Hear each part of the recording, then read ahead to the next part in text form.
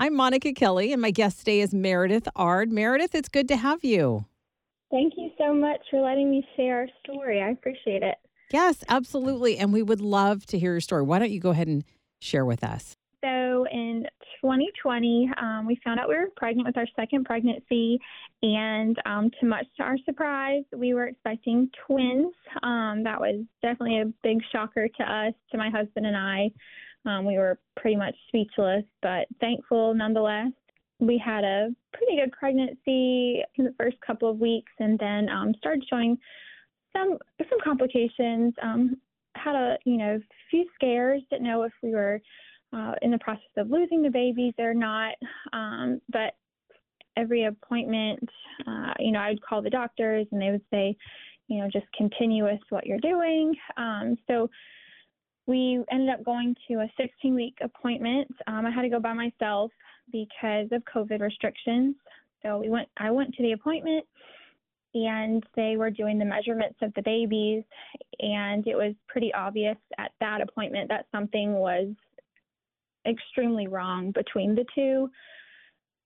One baby was noticeably larger.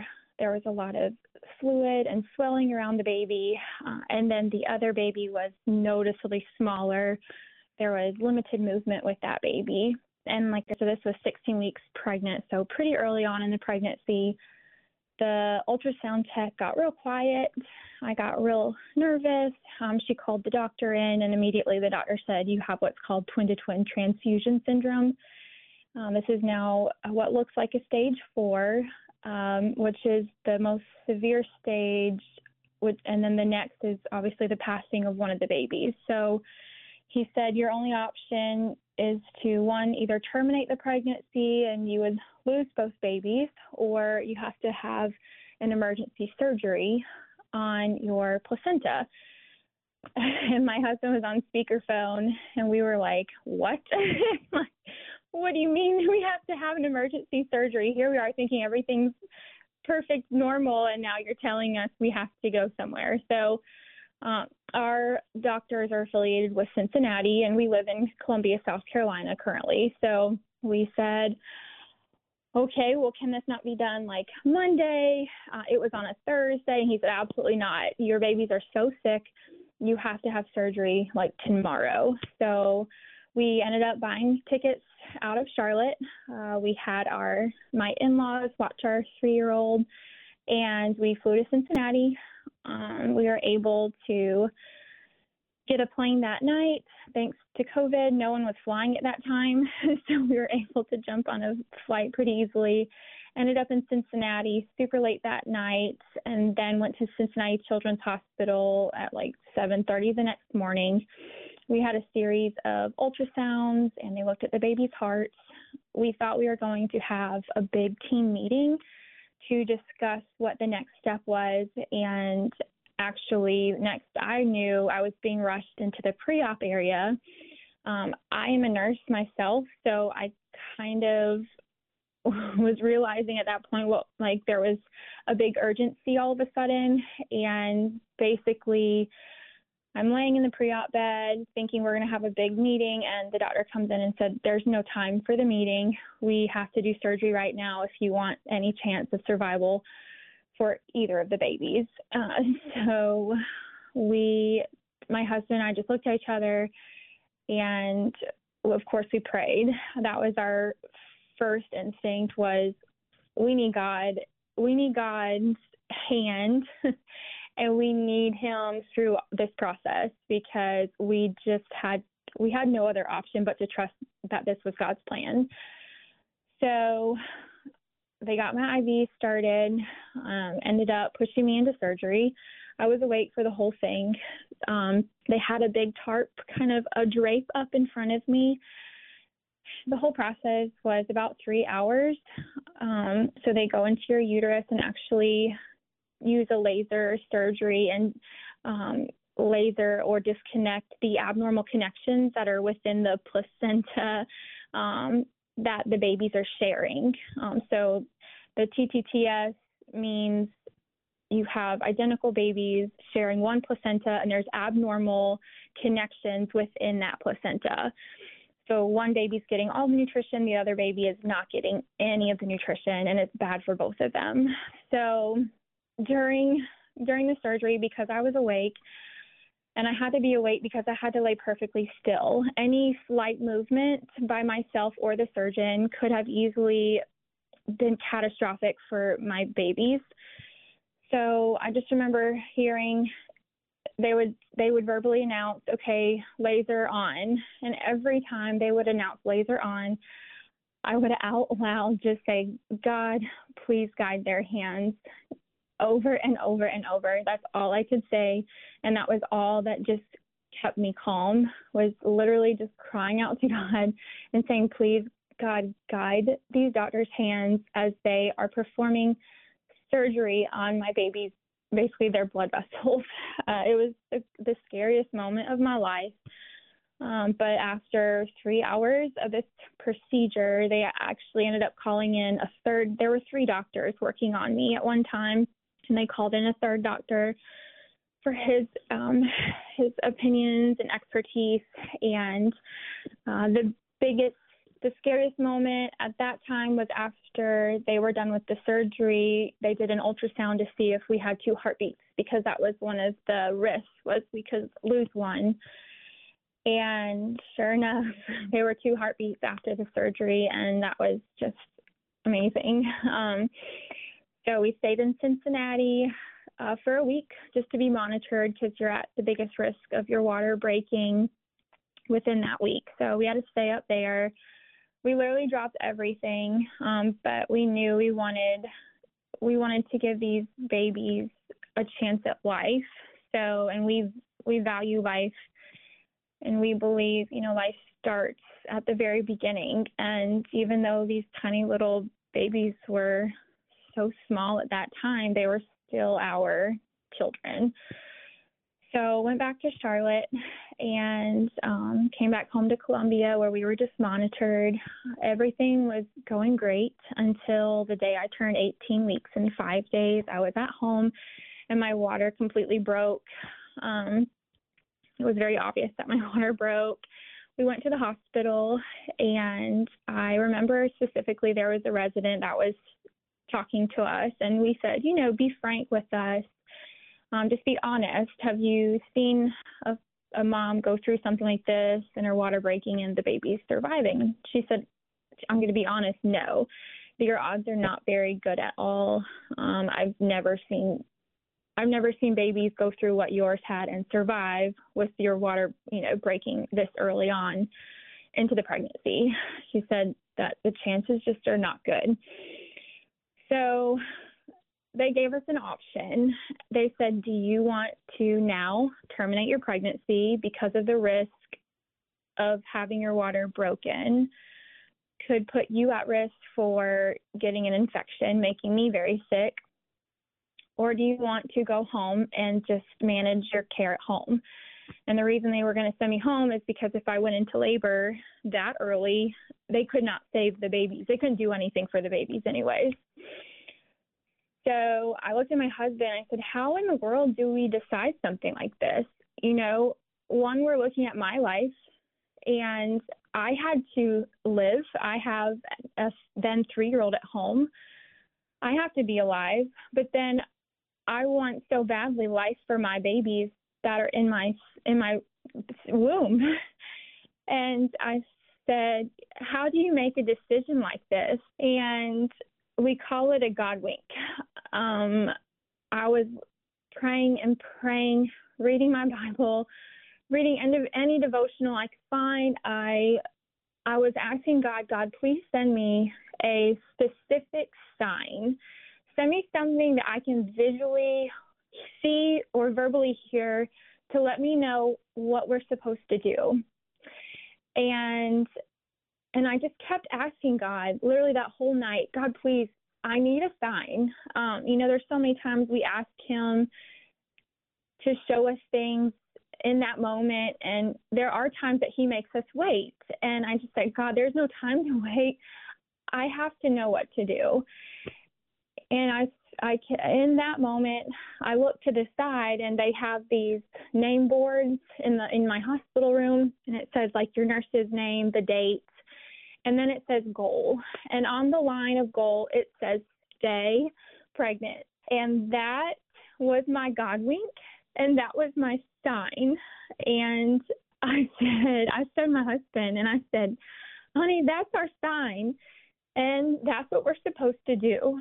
And so the doctor came in the next morning. They did an ultrasound. My babies were still alive. And he said, what do you want to do, Meredith? And I said, we're going to stay pregnant. We're going to ride this out, and we're going to put all of our faith and trust in God. So that's what we did. We went home. And through this whole journey, I knew we were going to need prayers.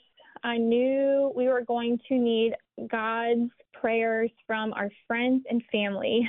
So I posted all of our experience on Facebook, and I was super open about what we were facing, the decisions we were faced, and I just asked everyone, please pray for us and pray that we are making the right decision based on God's decision and not just selfishly on our decision because we want our babies here. So I was very open, like I said, sharing what all we were going through. So we stayed pregnant. Every day I leaked water. I monitored for infection. Towards the end, I started running a low-grade fever, nothing too serious, but then I started having more contractions. The day I turned 22 weeks, I actually went into full-blown labor at home. The contractions were getting stronger, more painful, and I told my husband, we need to go to the hospital right now. Not thinking this was it, we thought we'd go home, stop pregnancy, and be admitted. So that was what we didn't even pack, that I recall. So we went to the hospital, told them, hey, I'm 22 weeks, I'm here so we can stop labor. They looked at me and said, ma'am, your water has been broken for too long. You ran a low-grade fever at home. Your risk for going septic is so high. You could die if we don't get your babies out right now. I begged them. I said, I'm only 22 weeks. My babies, what do you mean they can't enter the world right now? I need to keep them in so they can grow. Being a peds nurse, I've taken care of lots of preemie babies, some more chronically medically complex than others.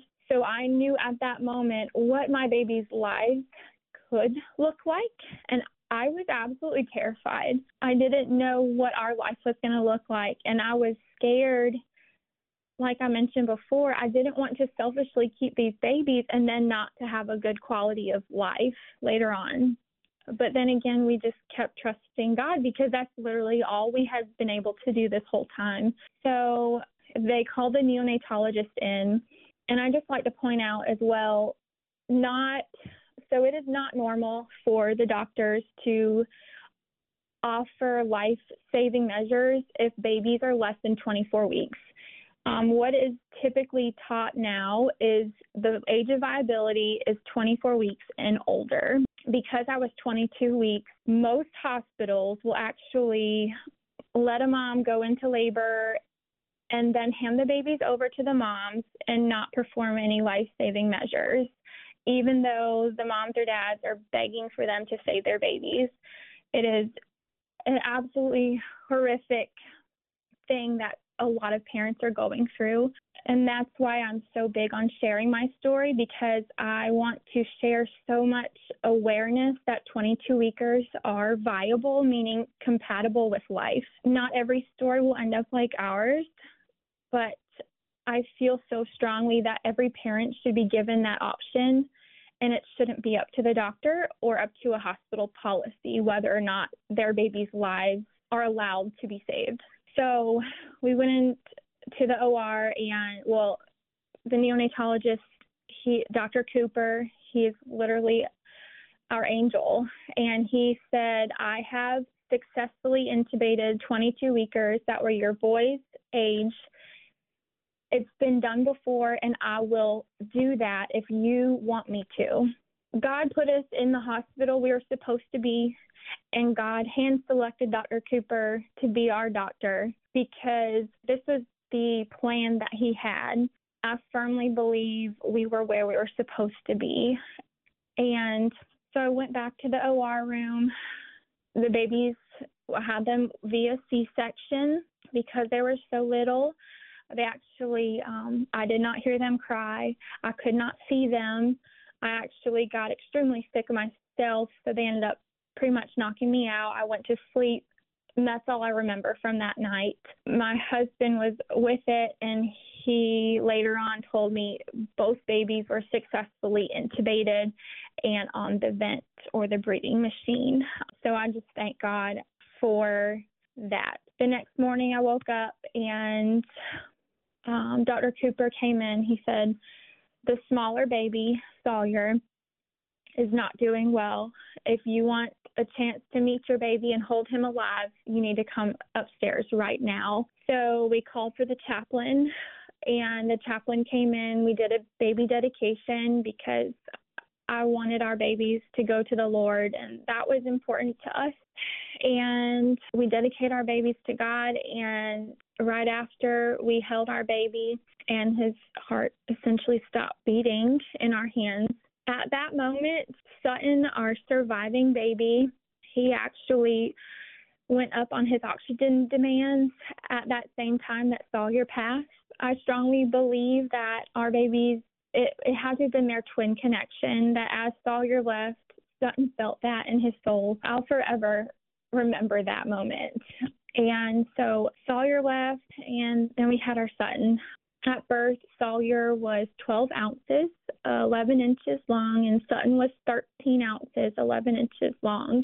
It was just unreal seeing these tiny little humans in front of our eyes. Sutton was breathing, of course, with a machine, but he was perfect. He had 10 toes, 10 fingers, just beautiful. He even had eyelashes and eyebrows. It was just amazing to see life in such just this tiny little baby. Even though he was only half the size of a normal term baby, but he was alive. His heart was beating, and his lungs were essentially oxygenating. So, we grieved for the loss of Sawyer, but we had to remain strong for our surviving baby Sutton. We did have a funeral. Because of COVID, our parents weren't allowed to come see him in the hospital, and he just passed so fast that there was no time. So we had a funeral. In the funeral service, the one thing that really stood out to me was our pastor, Brandon. The biggest thing that he said was, there is a plan in the pain that you are experiencing. And that always stuck out to me, that God's not going to let us go through pain without having some kind of a plan behind it. And at the moment, I was a grieving parent, and I thought, no way, God, can there be any good coming from the loss of a child? But I am here to say, a year and a half later, there was a plan, and there is a plan. I'm thankful for what we've gone through, so I can hopefully use our story to encourage other parents that are in preterm labor, or if they have a doctor telling them that your baby's not going to survive. I'm so thankful that I have a survivor, and I can say, yes, your baby can survive. Your baby has a chance, and your baby needs to be given a chance. During the NICU, Sutton had a lot of complications. He was born with a heart condition, so not only did he have his preemie lungs, but he also had pulmonary valve stenosis. So his pulmonary valve was extremely thick, and it wasn't allowing adequate blood flow to supply to his lungs. So he had lots of things going against him. The first 2 months of his life was pretty much touch and go. We, at one point, had received a phone call from one of the doctors, said, I need you to come to the hospital. Your baby is not going to make the next 24 hours. You need to come here. I lost my mind. My 3-year-old was here. The neighbor had to come stay with him. My in-laws met us at the hospital. My parents came to the hospital, and we basically all sat around his bedside for that whole day thinking that this was it. We're saying our goodbyes, and that's it. I just remember holding Sutton and thinking, this is not the day he's going to die. This is not the day. All of our family looked around. They said, now what? And I said, why have y'all lost faith? Don't lose your faith. This is not the end. Even though he was maxed out on oxygen, even though he literally turned purple as they put him in my arms, even though his kidneys had shut down, literally had not gone to the bathroom in 2 or 3 days, I felt in my heart that that was not the end of his story. I don't know what it was. Strongly believe it was God, but I did not believe that was the end. I just felt that in my heart. So we left that night. I told the nurses, I said, please call me if anything changes at all. I will be up here. I remember laying on the couch, and I got a phone call. It was about 2:30 or 3 in the morning, and his night nurse called, said, Meredith, Sutton has peed. Not only has he peed, but his oxygen demands have gone down, and he is now in the lowest setting that he has ever been at in the entire stay of his NICU journey. And I was like, what? What do you mean? Like, he peed? And so we are just screaming that Sutton peed and he is alive. And all of the nurses, they all said were all celebrating at the hospital because Sutton peed. And we were just so blown away because here I am, 24 hours earlier, everyone's saying he's not going to survive. And now he just turned the corner. So he had a couple more setbacks after that. He had what was called the necrotizing. It's a common preemie thing, and it's neck. Basically, their little immature bowels perforated, so he had a little hole in his intestine, and he got septic again. Ended up having to go into emergency surgery the next morning. I ended up spending the night there in one of the pumping rooms because we didn't know if he would make it that night. And he made it through the night, had surgery the next morning, ended up with a little ostomy. Had a second emergency surgery the week after. And then after that, first 2 crazy months, he finally got more stable enough to the point that he was ready to be airlifted via helicopter to MUSC. And the reason he had to go to MUSC is because they're the best in our state for any cardiac involvement for the kids. So we ended up flying there, and I just watched him from the ground as he's being flown up in the sky. And that was just another moment that I just said, okay, God, he's in your hands, and you just take it from here. And that's all I can do is just trust you, God. We are all about faith and not losing our faith during this time.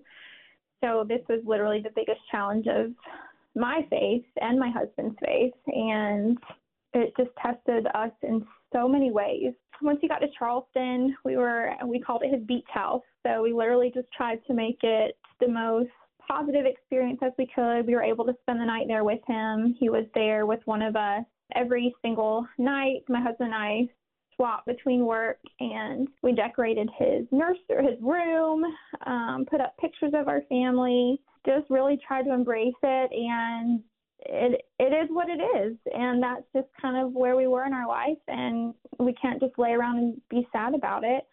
And it was really hard. We're still grieving. We're still grieving the loss of our baby, but we're almost in fight or flight, staying strong for our survivor.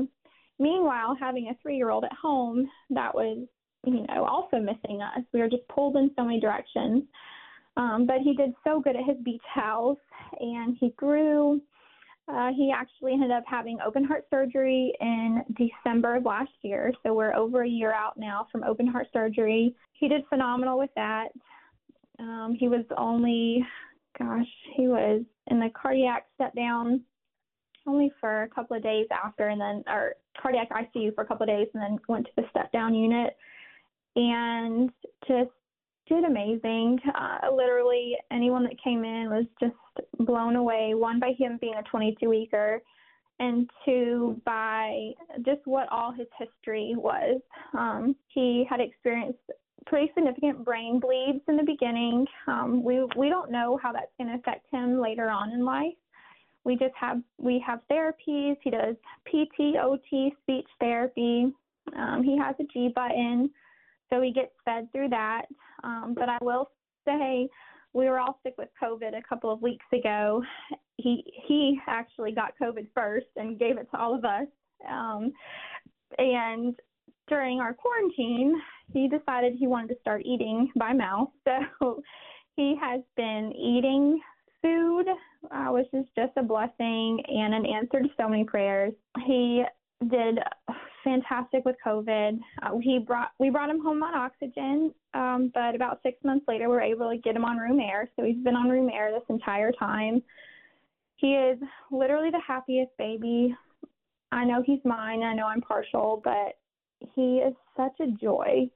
His smile is infectious, and he has such just this drive for life, and he inspires me every single day.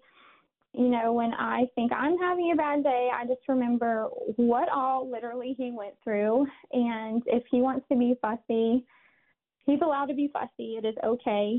And I can't also go without saying what a joy his older brother has been. You know, he'll be 4 next week, and just seeing now the bond between those two is just so heartwarming. You know, we still have our moments that we grieve. Being around identical twins is really hard for me. It's still questions. I still have questions. I don't question God. I question what life could have looked like. And, you know, it makes me sad at times. And then, you know, seeing pregnant moms, I grieve that because I also missed out on half of my whole pregnancy as well.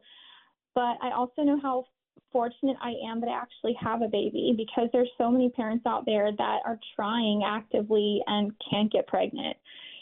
So the fact that we have our baby, we know how blessed we are. And like I said, the fact that he's a 22-weeker and we were given the option even for him to be alive is such a big blessing as well. There is a group called 22 Matters, and I connected with them on Facebook and social media.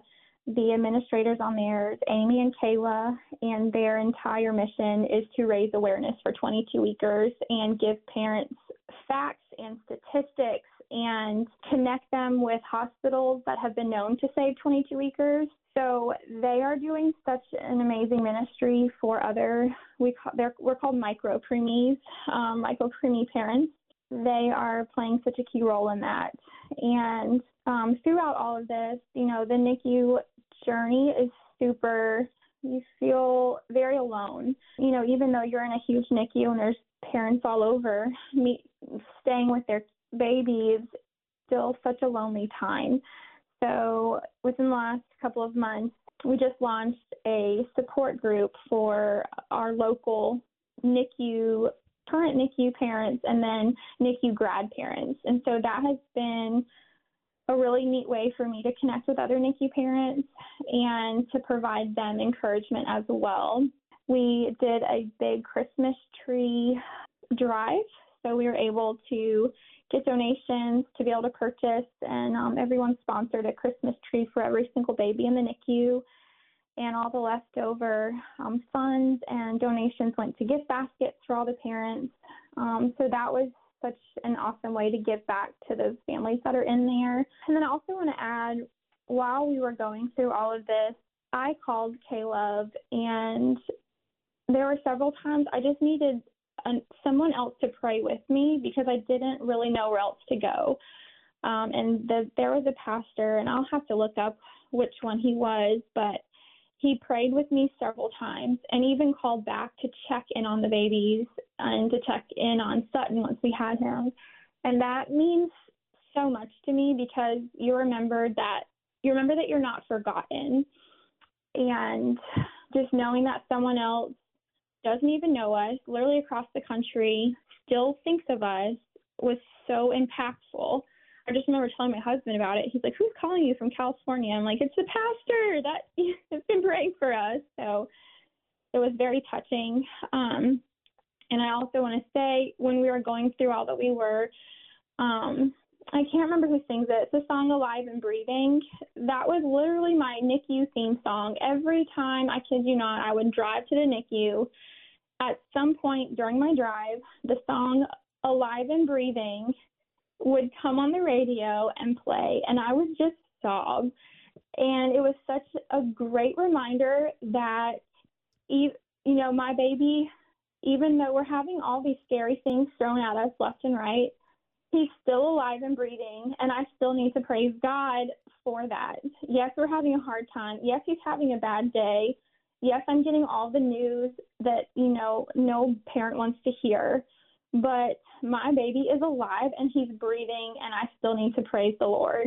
And that was my literal theme song through our whole NICU journey. So anytime it comes on, I still just cry because of all the memories that it brings back. But that is our story. That is an incredible story. When I relive certain things, I get emotional for sure about different parts of it, because just like, wow, did that really happen? Sometimes it still feels like an out-of-body experience. Like, what? Did we really go through that? But yeah, I've just been super vocal with all of this on social media because we just had so many people praying for us that I just wanted everyone to know that, yeah, you can go through the worst storm of your life, but to not lose your hope and to not lose your faith and keep your eyes set on God. It's not easy by any means. I wanted to be mad at God. We lost a child. Why did this have to happen to us? There's plenty of other identical twins out there in the world. Why did this happen to us? But I really had to focus on my mindset and just make sure that I didn't turn all of this into anger, and I tried to find the good in all of this. And we have such a sweet baby, and I'm just thankful that he's alive. So, how is Sutton today? He's so good. He's such a happy boy. He smiles. He has like 10 teeth, and his smile just brightens the room, and he's starting to wave, and he's just such a happy baby. He has an ear infection. He's not happy about that, but otherwise, he's such a happy boy. And like I said, he's no longer on oxygen, and even with him having COVID, he did get the antibody infusion, which I believe helped him a lot.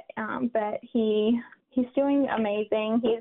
He's still delayed with his development, but I mean it is what it is. We just take it day by day, and we can't wish we had a different life because we've got him. So the biggest thing is just spreading awareness for 22-weekers. That's literally my heart and passion. And I know the foundation, 22 Matters, that's it. Like, that's my biggest, is to let everyone know, like, just because a baby is before what a hospital considers viable, that just kills me, that to know that there's moms out there that a doctor just hands the baby into their arms and the baby passes away. That's not okay. That is not okay. So there's the organization, they're trying to change legislation and work on this to do that. But what they're doing is really just connecting with other parents, and they have a whole interactive, it's like a map, and then it'll tell you where the hospitals are closest to you that have saved babies or have agreed to intubate babies that early. That's so important. Yeah. Well, you're a voice and there's a reason. So, Meredith, thank you for your time. Yeah, of course. Thank you so much. I appreciate you calling and connecting.